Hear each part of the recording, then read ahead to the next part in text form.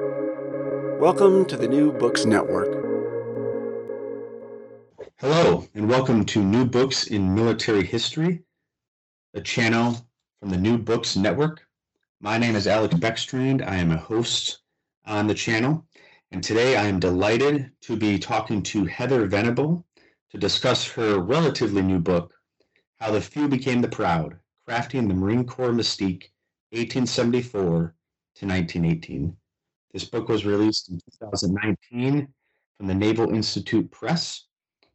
And Heather is an associate professor in military and security studies in the Department of Air Power at the Air Force's Command and Staff College.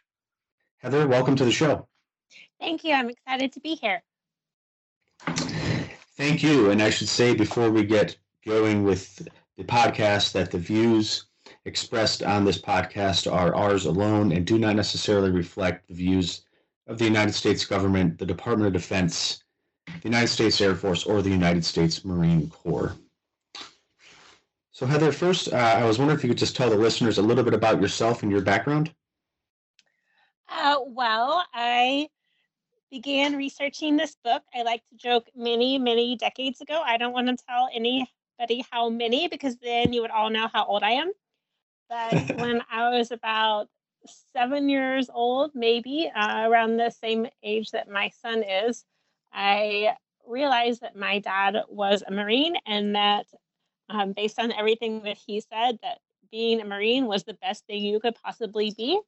And so I just became intrigued with the Marine Corps from a very young age. And then initially was studying diplomatic history when I was pursuing my master's, and then decided that actually military history was more interesting to me and made the leap into what I study today. Okay, and prior to your work with the Air Command and Staff College, you were at the Naval Academy and then the PhD from Duke. Is that correct? Yes, I taught for a year at the Naval Academy. I taught naval history and Marine Corps history. And one of the comments that I got from one of my students who took my Marine Corps history class, she was going through and also getting classes on Marine Corps history her last semester from sort of the Naval Academy's version of ROTC from a Marine. And she said that she would get the mythology from him and the real history from me. Yes, that is true, and it seems like things haven't necessarily changed too much, judging by the content of your book as well. So speaking of that, I was wondering if you could just talk as sort of a precursor to the chronology in your book. How would you describe the first 100 years or so of Marine Corps existence, and how did Marines view themselves, and how did the public view the Marine Corps? Well, if we look at military history from the long view of everything that's happened in history, I would have to characterize the first 100 years of Marine Corps history as pretty boring. But, the Corps did have a few colorful events that it managed to take and run with it. But if anyone's actually read the Marine Corps' first history written by Richard Collum after the Civil War, well, let me just say that instead of taking over-the-counter medicine for sleeping, I highly recommend his History of the Marine Corps if you want to fall asleep. Yes. At what point, transitioning from the post-Civil War era, as you mentioned, did the Marine Corps start to put a larger emphasis on its image and public relations? Well, I think that I mentioned Collum he wrote after the Civil War, and I think that he was one of the first people to want to deal with image, and he did it by writing this really boring book about history. And so for a long time, I wondered, why did he write the book that he did? And I think this helps to explain one of the huge transitions that allows the birth of the Marine Corps' image to really spring onto stage, because Collum and his friend Henry Cochrane believed that the Marine Corps was unique and elite and special, or at least they told themselves that that's what they believed. but they couldn't say that in public because that wasn't proper. And so for the the Corps and many Marines believed that they needed to fix the Corps' image, but there was really no way to do that in a way that we would understand without the complete transformation of ideas about marketing. And so one of the examples I'd like to use is in the 19th century, if I had some oranges that I was trying to sell, I could say something like, oranges just arrived from Spain. You can buy a dozen for $1. The transformation that occurred in American marketing around the turn of the century or after the Civil War, really taking place in the early 20th century, was I've received these oranges. These are the best, most amazing, juiciest oranges you could ever imagine. Come buy some. And so it had to have that sort of paradigm shift in mentality to allow the Marine Corps and other institutions and companies to begin really selling themselves in a way that is familiar to us today. Okay, and in terms of the mediums used for those marketing, you're talking the oranges analogy. What types of medium was it? Mostly newspaper, or were there other types of material that the Marine Corps would use? So, to use my analogy and actually historicize it for the Marine Corps, in the 19th century, the Marine Corps used mainly newspaper ads, and it was not alone in this. The Navy and the Army did similar things. And if you go into the newspapers, you would flip to the help wanted ads, and you would read the most boring ads from the Army and the Marine Corps that sounded virtually identical. You know, able-minded, able-bodied men wanted to serve, kind of thing. And then with this transformation in marketing, now it began to use what's called sort of diversified advertising, where the newspapers are running these articles that look like articles, but they're really ads. And they're beginning again to make these claims and not always able to substantiate these claims, running these as articles, like I said. And then also you start to see the shift around 1907-ish, where they're also using more visual images like we know today, such as the popular Marine Corps posters. Okay, and sort of fast forwarding a little bit to the rise of American empire. How did that era and the rise of American empire affect the Marine Corps' image? I know you particularly look at the Spanish-American War and the capture of Guantanamo Bay, and then later fighting in the Philippines. So, can you describe the Marine Corps and its effect on its image that the Spanish-American War and the rise of the empire brought upon it? Well, speaking of images themselves, with the Marines at Guantanamo, you had Stephen Crane there, and he was watching a Marine sort of calmly call in for naval fire, and he was contrasting it with what he considered to be sort of the animal-like babble of the Cubans at the time that were there to um, work together with the Marines. And this resulted, I mean, there are a lot of different things to go here, but I'll go back to my original point of where we were going with the images and how the Marine Corps is increasingly using visual images. And so this image of the Marine signaling in for naval gunfire, many Marines are probably have seen an image very similar to this one, so it continues to be used. And I think that also, if we talk more towards what role does empire have on the Marine Corps, I would argue that after the Civil War, some Marines realized they needed an image. They started refining this image, but they could only do very limited ways to engage with the public for the reasons that I was talking about, the larger US marketing culture. And then the imperial wars that the US was involved in, the Marines got to do a little bit more exciting things than maybe they had done in many cases in the previous 100 years. And they also got to participate apart from the Navy in some cases, but also in ways that they could view the Army. And so I think this provided, now that we're moving Mm-hmm. towards the sort of elite image, there are others around them that are helping to solidify their othering to distinguish the Marines from others. And I know I used others Okay. like 5 times there. I'm sorry about that. Yeah, well, that sort of segues nicely into another question that I had, and it's being if anybody who's around Marine Corps circles, understands that the Marine Corps has portrayed itself for much of its history as in sort of a sort of this battle for survival or existence. Many people point to the sort of between World War II, the end of World War II, and the start of the Korean War as one of those periods. And do you have similar sort of battles for survival, for lack of a better term, that occurred during the time frame of your book? Well, there is one that occurs after the Civil War. I I don't know how much it was actually a threat in reality, but certainly there were talks about abolishing the Marine Corps or merging it with the Army.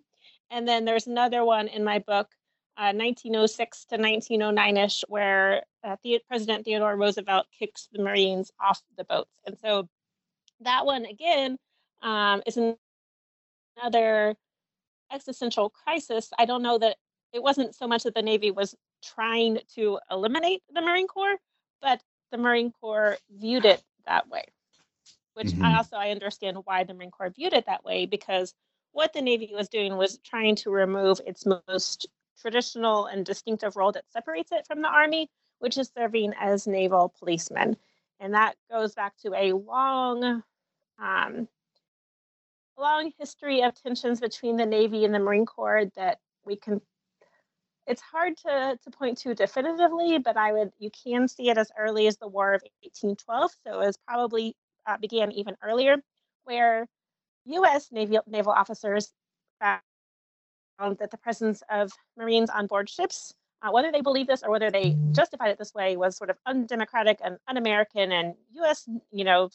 Sailors didn't need U.S. Marines watching over them with the Royal Marines and the Royal Navy, and so there's this long-standing back and forth between the Navy and the Marine Corps that I think really came to a head with the crisis in the early 20th century about who is more elite. And a lot of naval officers were tired of listening to Marines talk about how they're elite, which many listeners may be able to relate to today as well. And so it was not so much about what should Marines do, but how to let the Navy be elite, like the Marine Corps was trying to be elite as well. Okay. And you kind of mentioned or touched on the discussion of Marines on ships and them being kicked off in the early 20th century. Can you kind of describe that discussion for us? Well, I think there are a couple different components. One is that the Marine Corps was there to make sure that fires on ships didn't get out of hand, that there weren't mutinies. They also had other roles on ship as well, such as getting up in the rigging during a fight and firing from there. They also had the role of accompanying sailors in short-lived landing parties. So those were the traditional roles of the Marine Corps. And as I argue in the book, the Marine Corps, given its concern with being forced out of existence, was very loath to give up any single mission. And what role did Theodore Roosevelt play in that particular debate over Marines on ships? And why ultimately did it come to the point where the Marines were, in fact, removed from ships? Well, because he was close to the Navy and, excuse me for a second, because he had the ear, or naval officers could get to his ear, they could sort of finally get what they had always wanted to occur, is to get the Marines off. And interesting that period, Commandant Elliott of the Marine Corps, he had heard about rumors about this for a couple of years, and so he wasn't that worried about it until he heard talk about the Marine Corps being merged with the Army, and suddenly he was like, okay, no, maybe this is really a bad idea. However, a lot of officers, unlike Elliott, were far more concerned about it and sort of took outlandish steps to try to get publicity and show how essential they were. Okay. Some of the other some of the sources that you use in your book are these various publications that the Marines had from the Recruiter's Bulletin, the Marine Corps Gazette, which came later in your work, and the history of the Marine Corps book. I think you discussed already. So, how important were those various publications on helping to craft the Marines' mystique per se? Well, I think that those started around 1913 and 1914. So technically, the mystique had really solidified, in my opinion, prior to that, because you see a lot of the same ideas. And so I would say that Mhm. by about 1907, a lot of the wording that the Marine Corps will use for the next decade has been established. But the Recruiter's Bulletin is one of my very favorite sources because when people typically talk about this period, they emphasize commandants. For example, Lejeune, and I'm saying Lejeune on purpose and not Lejeune. And uh, and what I love about the Recruiter's Bulletin is that you can see the debates between Marines, largely sergeants and lieutenants and captains, and they're all debating these issues together. And so I love how all ranks, so many people, not just sort of the top down history version, you can see at work in the Recruiter's Bulletin. And that's what makes it a special source for me. Okay. And what other sort of segueing slightly for just a moment from the chronology, are there other particular archives or sources that you use that you found particularly useful? Well, I spent a lot of time at the National Archives downtown in Washington, D.C., and learned from there that I would never again do 19th century history because you have to read the handwriting. So that was Yes. very painful. And I advise all listeners who are considering writing a book to think about practical considerations like typewriting versus handwriting. But that's the place to go for the Corps' official records. And then the Marine Corps Archives in Quantico, Virginia, is where they have personal papers. And so that allowed for more insights into trying to trace sort of the unknown Marines and at what point they seem to be buying into this identity and to what extent. Okay. Um, this this next question here probably will trigger some listeners who might have experience with this, but it is common for Marines today and in modern days to correct those who mistakenly refer to them as soldiers. Yet one of the themes that continues throughout the most of your book is that Marines often referred to themselves as soldiers prior to World War I. So can you talk about the evolution from Marines referring to themselves as soldiers to sort of throwing off those chains of soldiering and adopting the term Marine?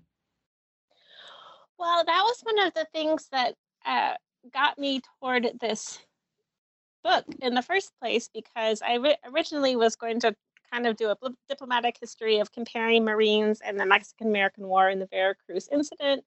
And so I was in the archives for the first day and I was reading these letters from these Marines, and they sounded nothing like my dad or my husband at the time who were Marines. And I was just a little bit floored because I just thought, like I think many people think, that the Marine Corps just always been this way and had been completely consistent through its history.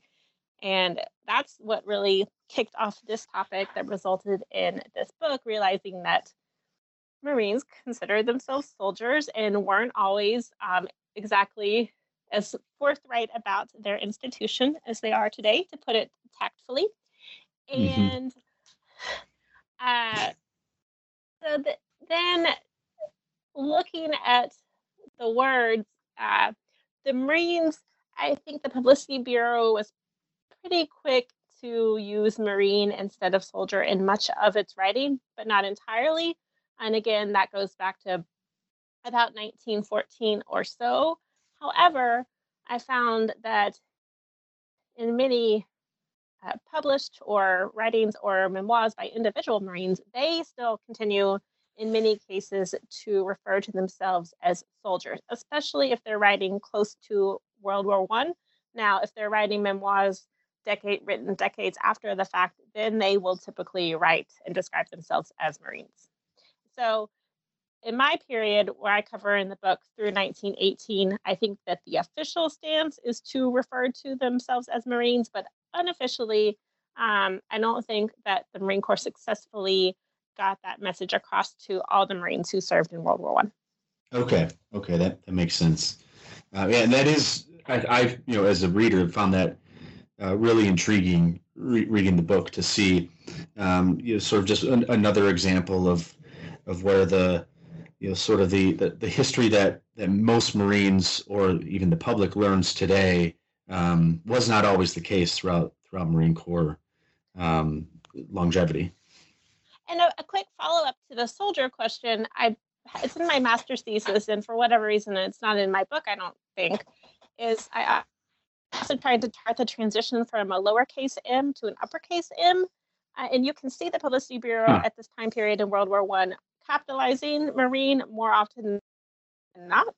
However, I still haven't gotten to the, it's outside my range of area to see where the Marine Corps and its and individual Marines are more systematic about capitalizing Marine, like they have been for, I don't know, probably the last 50 or so years. So I think sometime in the interwar period that probably coalesced more formally than it had in this period. Okay. And another part of sort of developing Marine Corps culture is the adoption of Semper Fidelis as the motto. And so can you talk about that as well?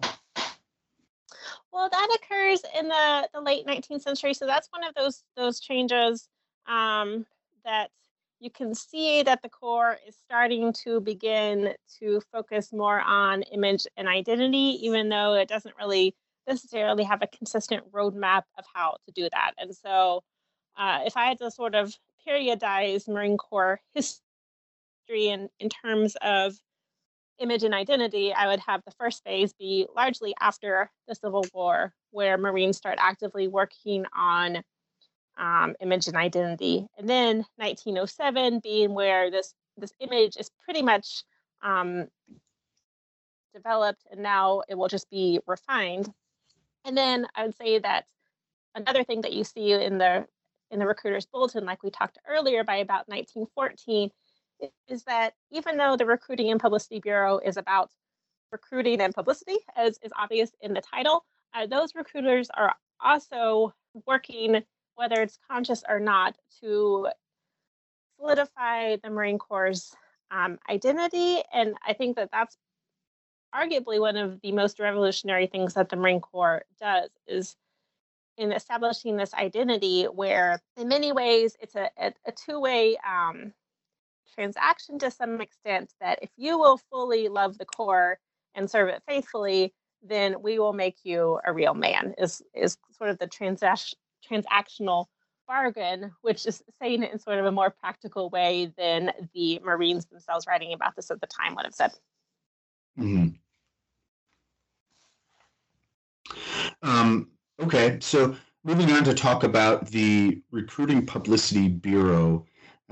You've mentioned how around this time there was this concerted marketing and public relations effort that the Marine Corps was conducting. But could you talk about the role that specifically that the Recruiting Publicity Bureau played and what that organization did? Well, like I said, the wording that they use in their recruiting pamphlets really goes back to predates the Recruiting Publicity Bureau. And so they continue to pull on those threads.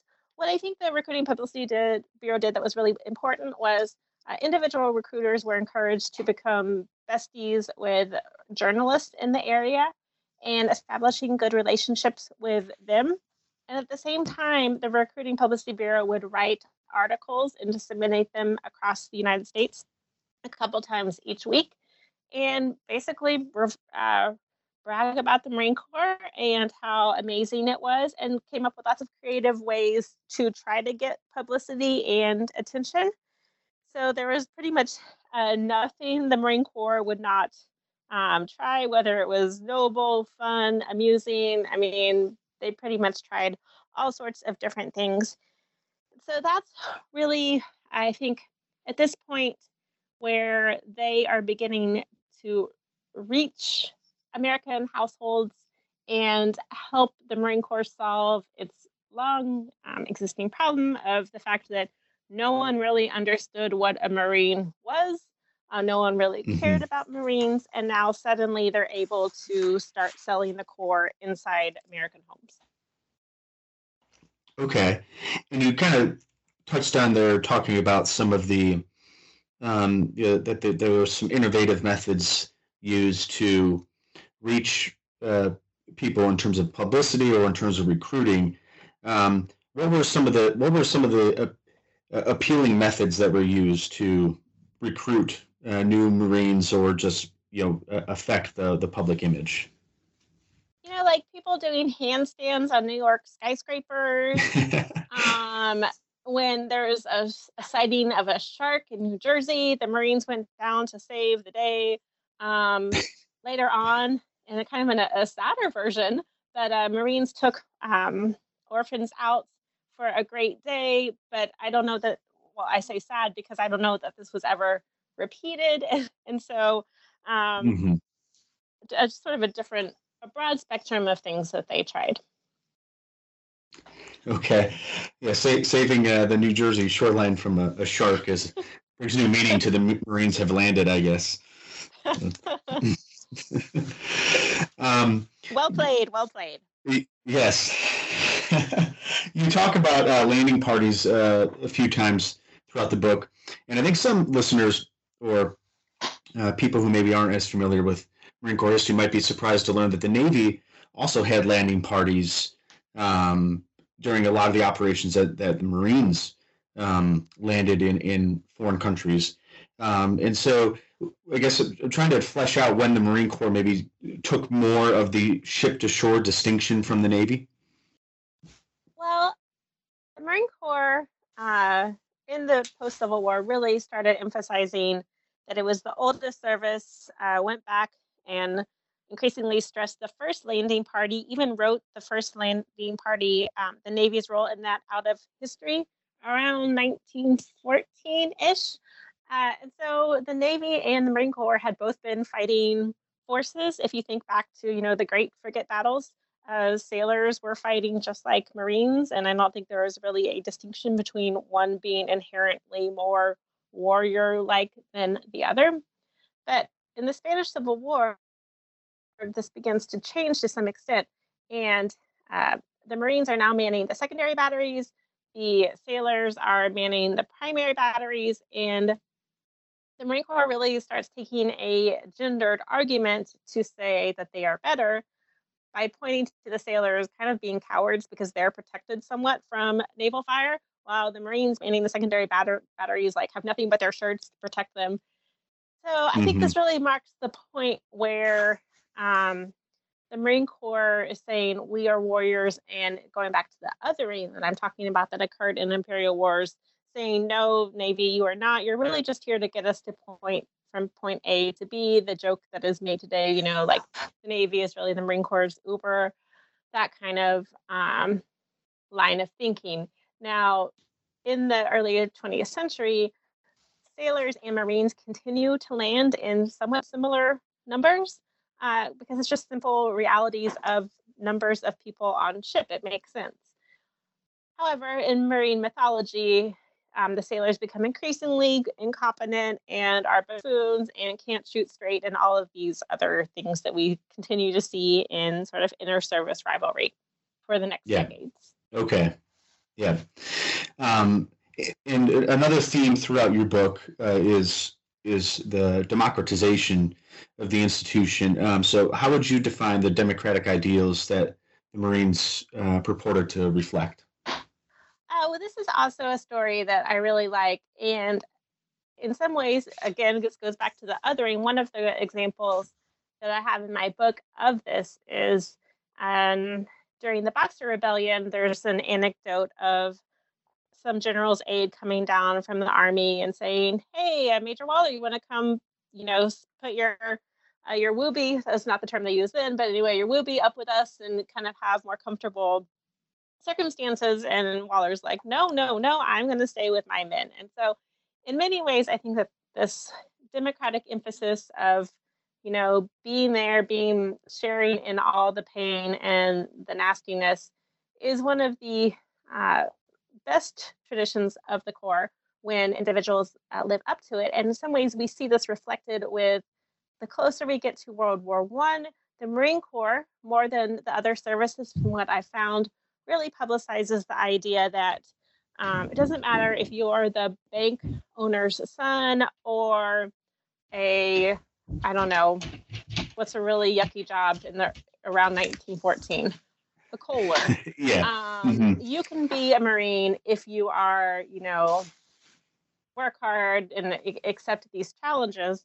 And so they really do put out a lot of publicity about the ability to rise through the ranks, which I think, accords with sort of American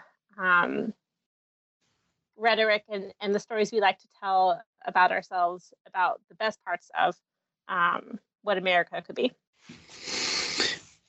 Yeah, and did you see tension at all in terms of the decision making? I mean, the Marine Corps again has this image of Marines follow orders and respect authority. Was there a level of democratization in terms of the interaction between the officers and enlisted men as well?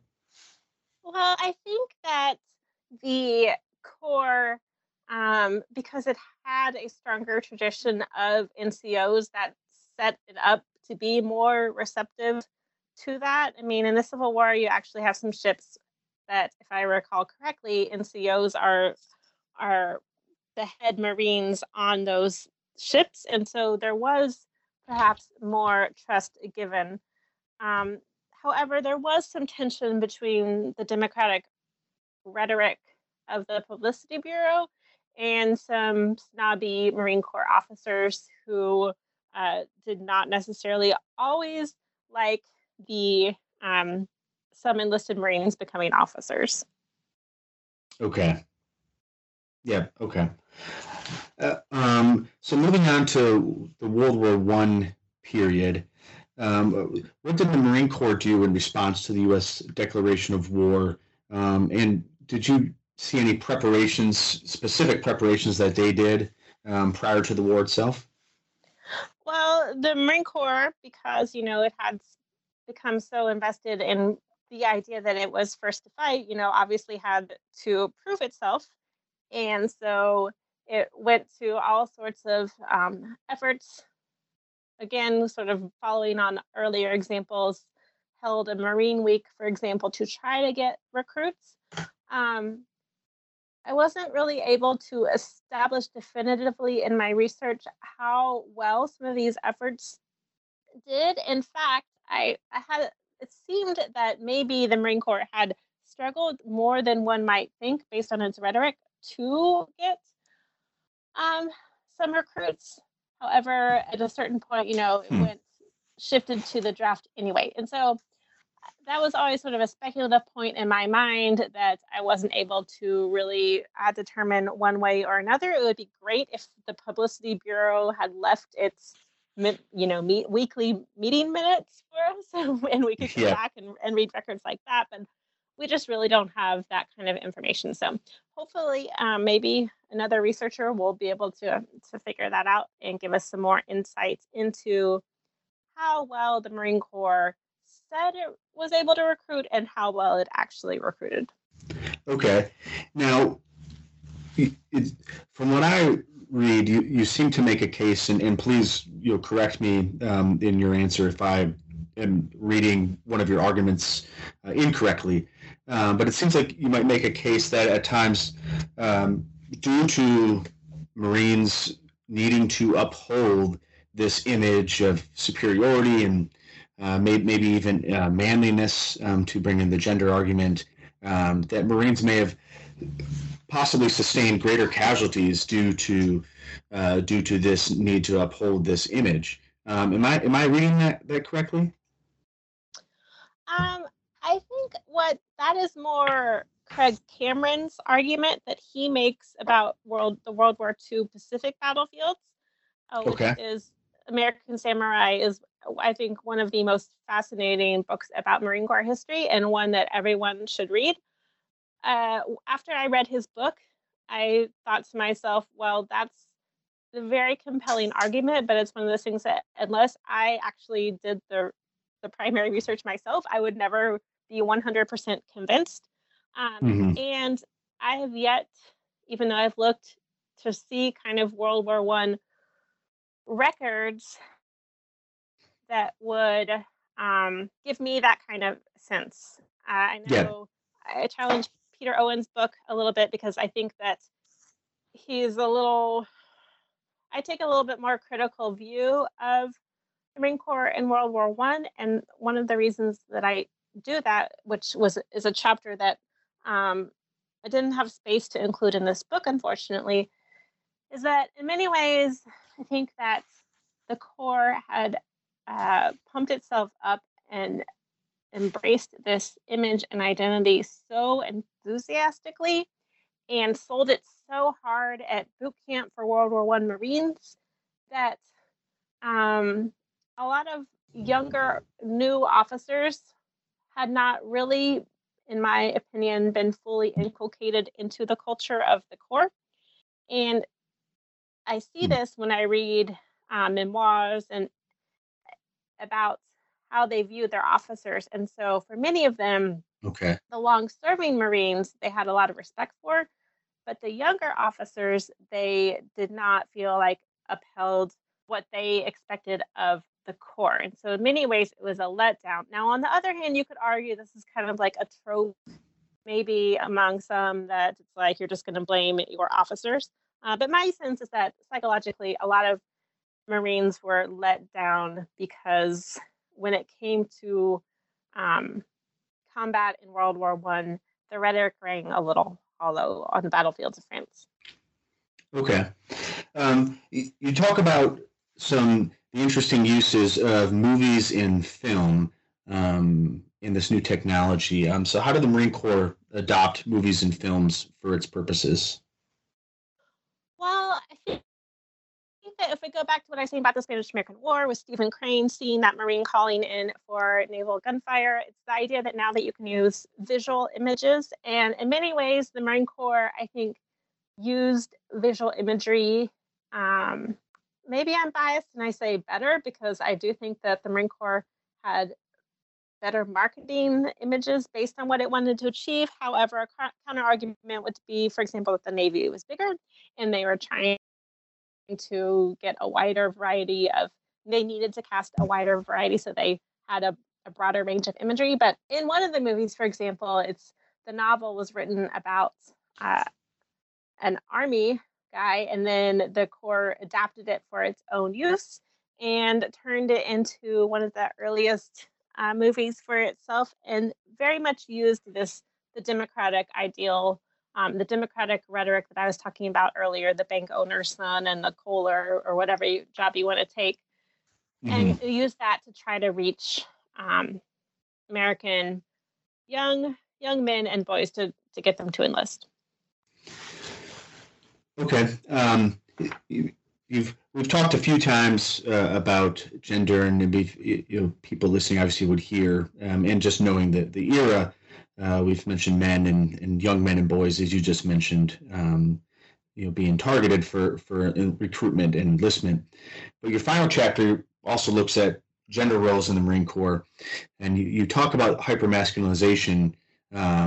Even while during World War One, the Marine Corps opens its doors in a small way to women.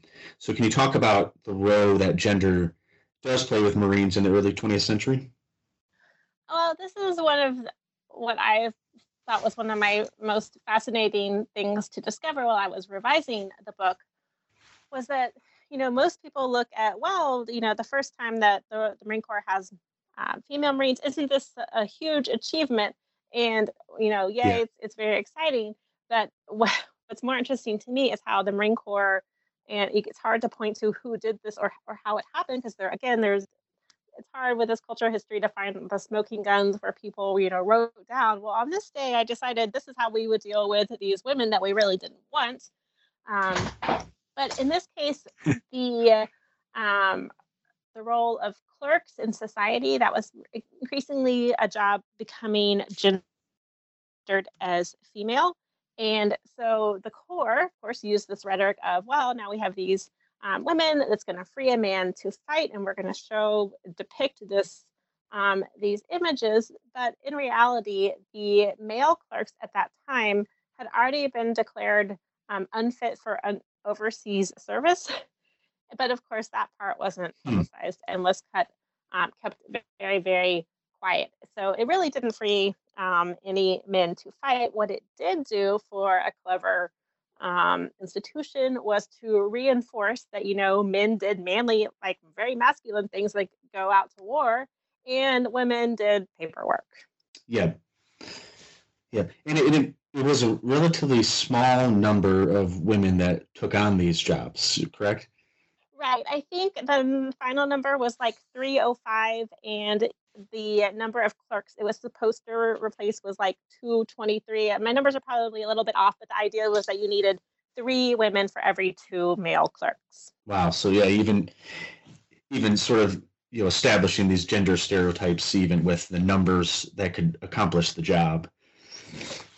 Yes, and then if you look at the very interesting ways that female Marines wrote about their service for public consumption, also worked to undercut women's contributions. You point out in the conclusion, as this book looks at the culture of the Marine Corps and its changes over time, that culture is never fixed. And so I'm curious, what you see out of the changes that the Marine Corps went through during this time regarding its culture. Are there changes that have stood the test of time and those that have not? I think that it's hard to find a institution that has been more consistent in its culture than the Marine Corps. Although maybe there's a better counter example out there that I'm not aware of, and I think that's for good and for bad. I think that the Marine Corps can update and sort of refresh its image to fit the imagery of the time period, so that it continues to look modern, but that the ideas underpinning all of it are pretty much the same. Mm-hmm. Well, Heather, we're kind of wrapping up the podcast here, but as is customary here on the New Books Network, I was curious if you could just let us into a little sneak peek of what project or projects you might be working on right now. Well, lots of things. Our Department of Air Power is working on a proposal to talk about future technology and how it will affect air power, and trying to take the long view of not getting so caught up in change that we forget about continuity in history. And then I have an ongoing manuscript. I have 100,000 words that I've drafted over the last year and a half, and that deals with intersections between air power theory and thinking before wars, and then how that thinking changes during the actual employment of air power in World War II. Wow. Okay. Well, that sounds like book. Yes, but still very fitting to when that is finally published, to be here on the New Books in Military History podcast again. I would look forward to it. Yes. Well, Heather, this has been very delightful. Again, we've been speaking with Heather Venable and her book, How the Few Became the Proud, Crafting the Marine Corps Mystique, 1874 to 1918, that was released in 2019 from Naval Institute Press. Heather, thank you so much for being on the podcast today. Thank you. It's my pleasure.